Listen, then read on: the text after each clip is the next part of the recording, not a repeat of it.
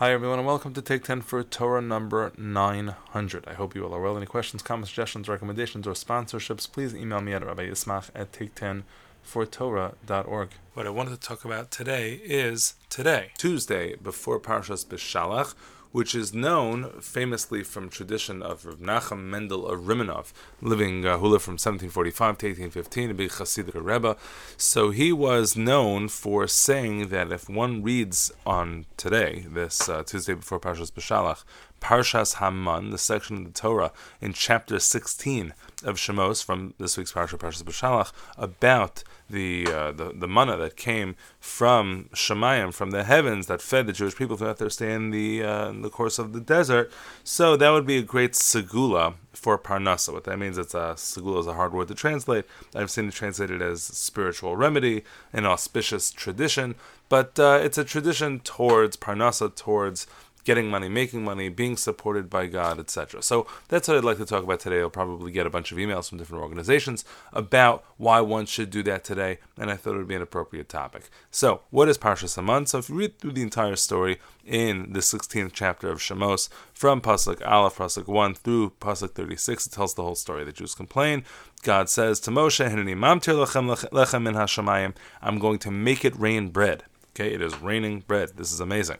And it goes on to describe how God deals with their complaints, the nature of the man. The rules were pretty simple. Every single day it would pass, it would fall down, and the one day that it wouldn't would be on Shabbos. And so a double portion fell on Friday, and there's a lot that comes from the fact that the double portion fell on Friday. We didn't have to go collect it on Shabbos. A person wouldn't leave his tent, and he would be taken care of for Shabbos. Okay, a lot of stuff going on over there. And if you read through the entire thing, you get this sense that the Jews, they're not quite happy, but this is the life that they lead. Okay, so what is the history of the involvement of this in our tefillos or in our discussion? So while Rav Menachem Mendel of Rimanov made a very big deal of saying this on one day a year, as a matter of fact, that's not the way it works. Seder of Amram Gaon says, as part of his siddur, where close to 1,000 years ago, he was telling everybody exactly what the siddur should look like. So he says, Parshas Haman should be said every day. Right, so of course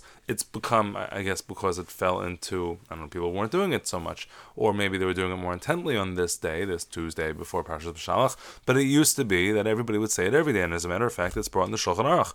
Tov lomar Parshas HaAkedah Parshas Haman. One of the very first ideas that's brought in the Shulchan Aruch of things that we should be saying every day are, first, of course, he says the Karbanos, the Karban Olah, the Karban Mincha, the Karban Shlamim, and that's because we don't have the Karbanos, so instead we speak of them. But there are two particular paragraphs in the Torah, I should say three paragraphs in the Torah, that are literally worth mentioning every single day. One is the story of the Akedah, of course, Abraham's self-sacrifice. One is the story of the man, and one of this is the story of Aseres Hadibros. So the man figures very prominently, and it's supposed to figure in this siddur itself. If you take a look at many siddurim, you'll have it in the beginning of the siddur, some you'll have it at the end of the siddur. Hopefully we'll be able to talk about why that is, that either is placed at the beginning or at the end. But let's talk about this idea of the segula, the spiritual remedy, of if I say the parsha of the man, it brings me, good fortune and wealth, or at least it will not let me lose the money that I have. So the Tashbetz Katan, who lived in the 13th, 14th century, he was a student of the Maharam of Rothenburg.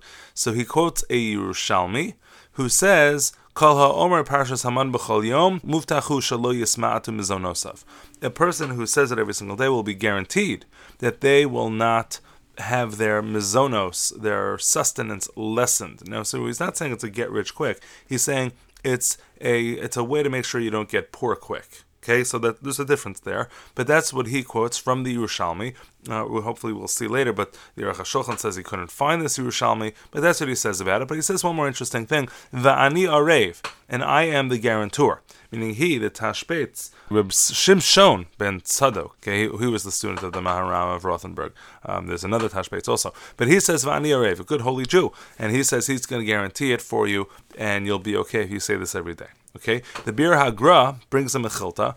He says the Mechilta tells us as follows, because it's important if we're going to read a paragraph. It's not magic, right? It's not a magical idea that we just read a couple of words that have to do with Parnasa, and therefore we do well when it comes to Parnasa. So I'd like to try to figure out what this is all about. The Mechilta tells the following story. It says, Shebisha Shamar Yirmi Ali Yisrael, Mepnei Ma Ein Atem Oskim B'Torah.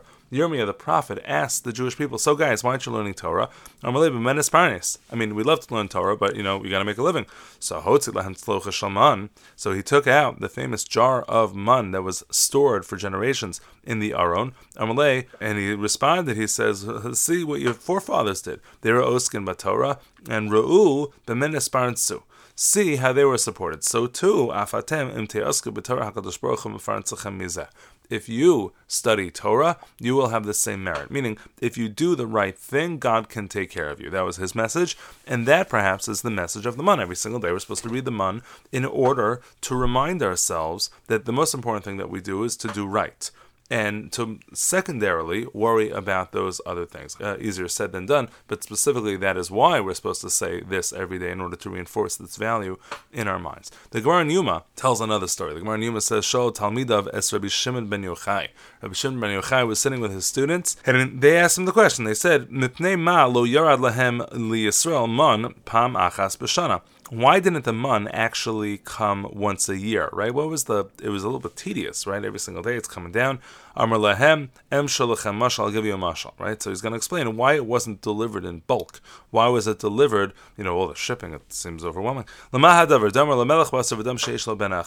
It's like compared to a king that had a son, one son. Pasak lo mizonosav, pam achas b'shana. And so he made a deal to give him the zonos, food, once a year. And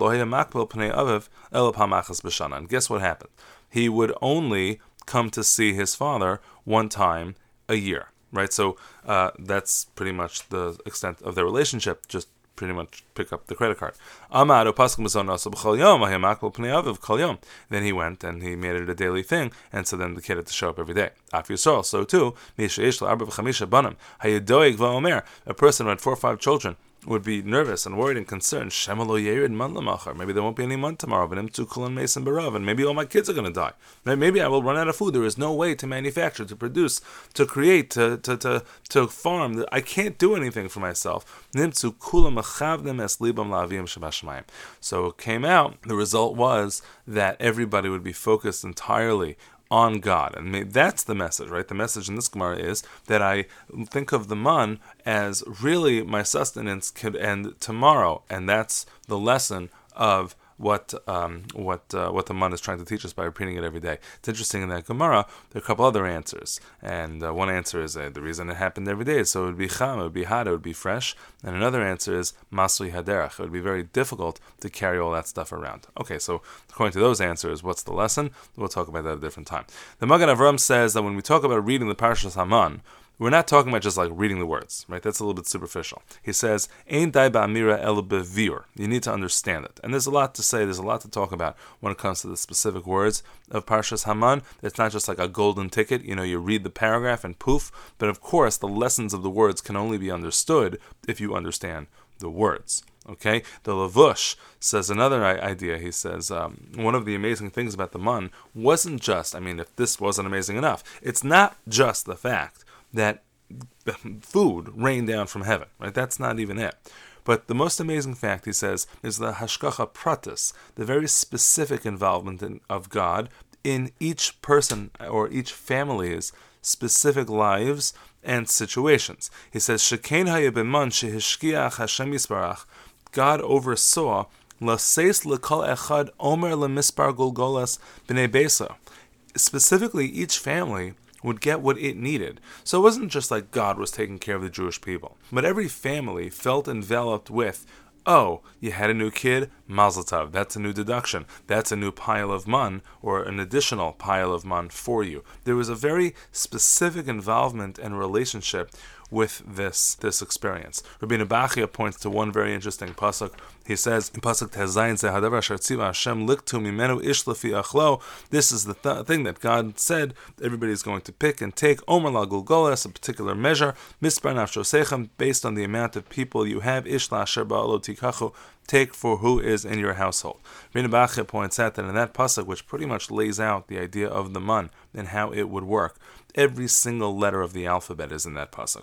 And when we see every single letter of the alphabet, it refers to an all-encompassing, super relevant, applies to every situation, every detail. There's nothing more important than parnasa. Posech esidecha umaspia lechol chai ratzon. We talk about that line in terms of parnasa as well. Everything needs sustenance, everyone at every time.